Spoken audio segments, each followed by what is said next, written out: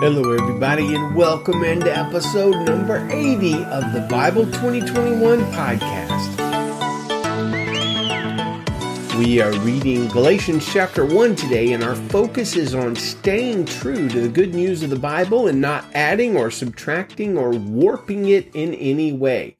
So this is a daily 10-minute podcast where we dig into the truth of God's Word one chapter at a time. Thank you for listening. We would appreciate it if you share the show with your friends and neighbors and social media cohorts. And if you would leave us a review on Apple Podcasts or other mediums. In 1937, a medical disaster happened. A company called S.E. Massengill had an idea.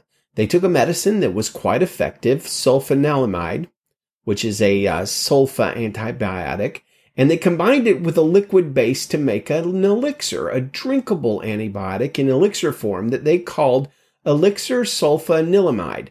Elixirs were all the rage in the 30s. Unfortunately, they took a good and effective antibiotic and combined it with a deadly chemical called diethylene glycol, or DEG, in order to make this elixir. Now, if you aren't familiar with diethylene glycol, that's okay, because this isn't a chemical podcast, but it is an odorless and slightly sweet-tasting formula and a deadly poison, quite similar to antifreeze in its chemical makeup.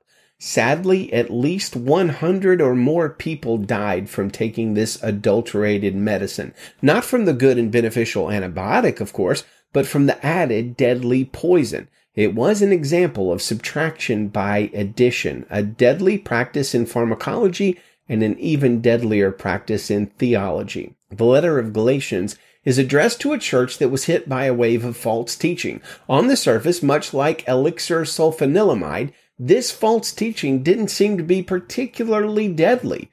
It basically took a good thing, the good news of Jesus, salvation by grace through faith, and added circumcision as a necessary ingredient.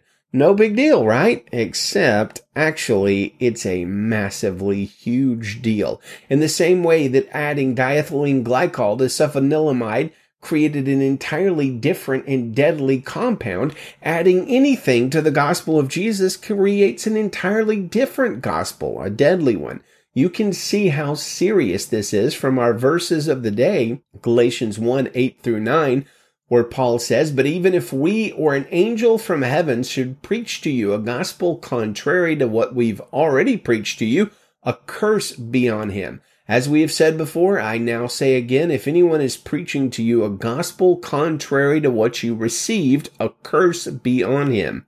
Paul says this twice. If anybody, even an angel, proclaims a different gospel or adds to the gospel or warps it, then they are accursed. That's a big statement, a big deal. Well, let's read the passage, then we'll get some great insight on this from Pastor Tim Keller. Galatians chapter 1, verse 1 in the Christian Standard Bible. Paul, an apostle, not from men or by men, but by Jesus Christ and God the Father, who raised him from the dead, and all the brothers who are with me. To the churches of Galatia, grace to you and peace from God the Father and our Lord Jesus Christ, who gave himself for our sins to rescue us from this present evil age, according to the will of our God and Father. To him be the glory forever and ever. Amen. I am amazed that you are so quickly turning away from him who called you by the grace of Christ and are turning to a different gospel. Not that there is another gospel, but there are some who are troubling you and want to distort the gospel of Christ. But even if we or an angel from heaven should preach to you a gospel contrary to what we have preached to you, a curse be on him. As we've said before, I say again, if anyone is preaching to you a gospel contrary to what you received, a curse be on him.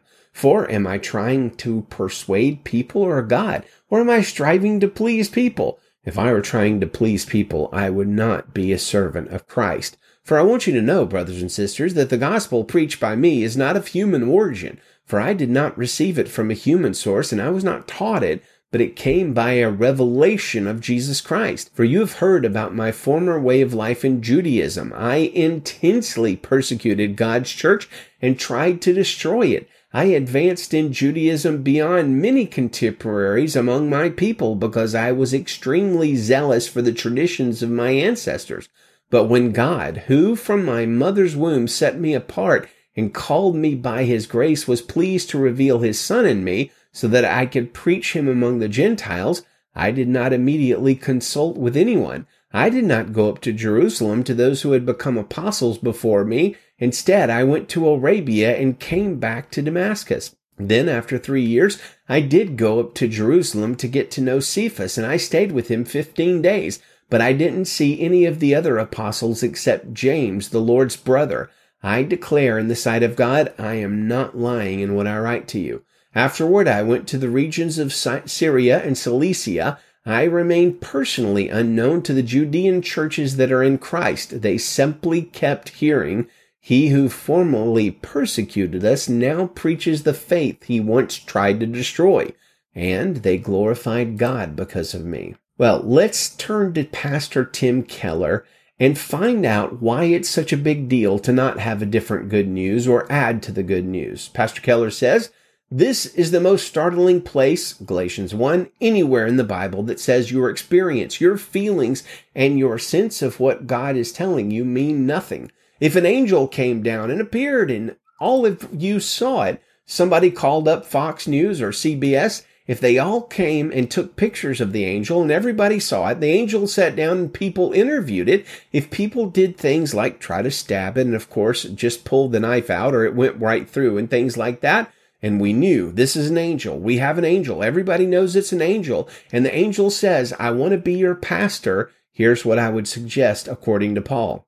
Ask the angel what it believes about salvation, justification, and sanctification. And Paul says if he messes that up, pick him up by the seat of his ethereal pants and throw him out. Your experience means nothing if it doesn't have the Bible's gospel. It doesn't matter if you've heard voices. It doesn't matter if you've had visions. It doesn't matter if you've had dreams. It doesn't matter what your feelings say. None of that stuff matters. Your experience does not judge the gospel. The gospel judges the experience. And as we said, it's because it's fruitless to say, God told me this, and somebody else says, well, God didn't tell me that. Now, what are we going to do? It's over. But Paul doesn't just say, if an angel from heaven tells you something other than what I've told you, cast him out. He also says, if I do that, which he's talking about himself. He says, if we, and maybe he's talking about the whole apostolic group he's with. It's possible. He says, if we come and tell you something different than what I've already told you, throw me out. This is of an astounding thing because in many independent churches, the church leaders are the ones who say, don't question me. I'm God's emissary for you. God has anointed me. You must listen to me. Of course, we have entire denominations, says Pastor Keller, and entire churches that believe church tradition is the thing that is the final authority. Think about Paul. He has a very high office. He's not just a bishop. He's not just an archbishop. He's not merely an ordained minister. He's an apostle. And he says, it's not so much me as an apostle, but it's the apostolic revelation. I heard something from Jesus Christ's own lips. I checked it out with the other apostles. It's exactly what he told them in the 40 days after his resurrection. Therefore, this is the gospel. And if I change my mind, throw me out. If I differ from this, throw me out. What he's trying to say is church leadership or hierarchy. No. You can't say what really matters is what the church authoritatively says. No, the gospel judges the church. The church does not judge the gospel. The gospel judges your experience, your feelings, your thoughts. The experience doesn't judge the gospel. So what is the good news? What the Bible says has to judge the leaders, and it has to judge your experience. It's the only thing you can be sure of. In other words, what Paul is telling us and what Pastor Keller is trying to explain to us is that we must not distort or add to the gospel in the Bible. Even if you feel like something is different, even if you're a pastor, even if you're a podcaster, even if somebody who seems very smart and snappy, even if somebody who pleads with you in tears, even if an angel from heaven says something different is the gospel or adds to the gospel somehow, some way, we stick to what the Word of God says, the Bible. That is faithful. That is true. We don't add to it, warp it, or subtract from it. Well, let's close out with our verse for the month of March, Hebrews 7:25. Therefore, Jesus is able to save completely those who come to God through him, since he always lives to intercede for them. A great truth to think about on this Lord's Day. May the Lord bless you and keep you, friends. Good day to you and Godspeed.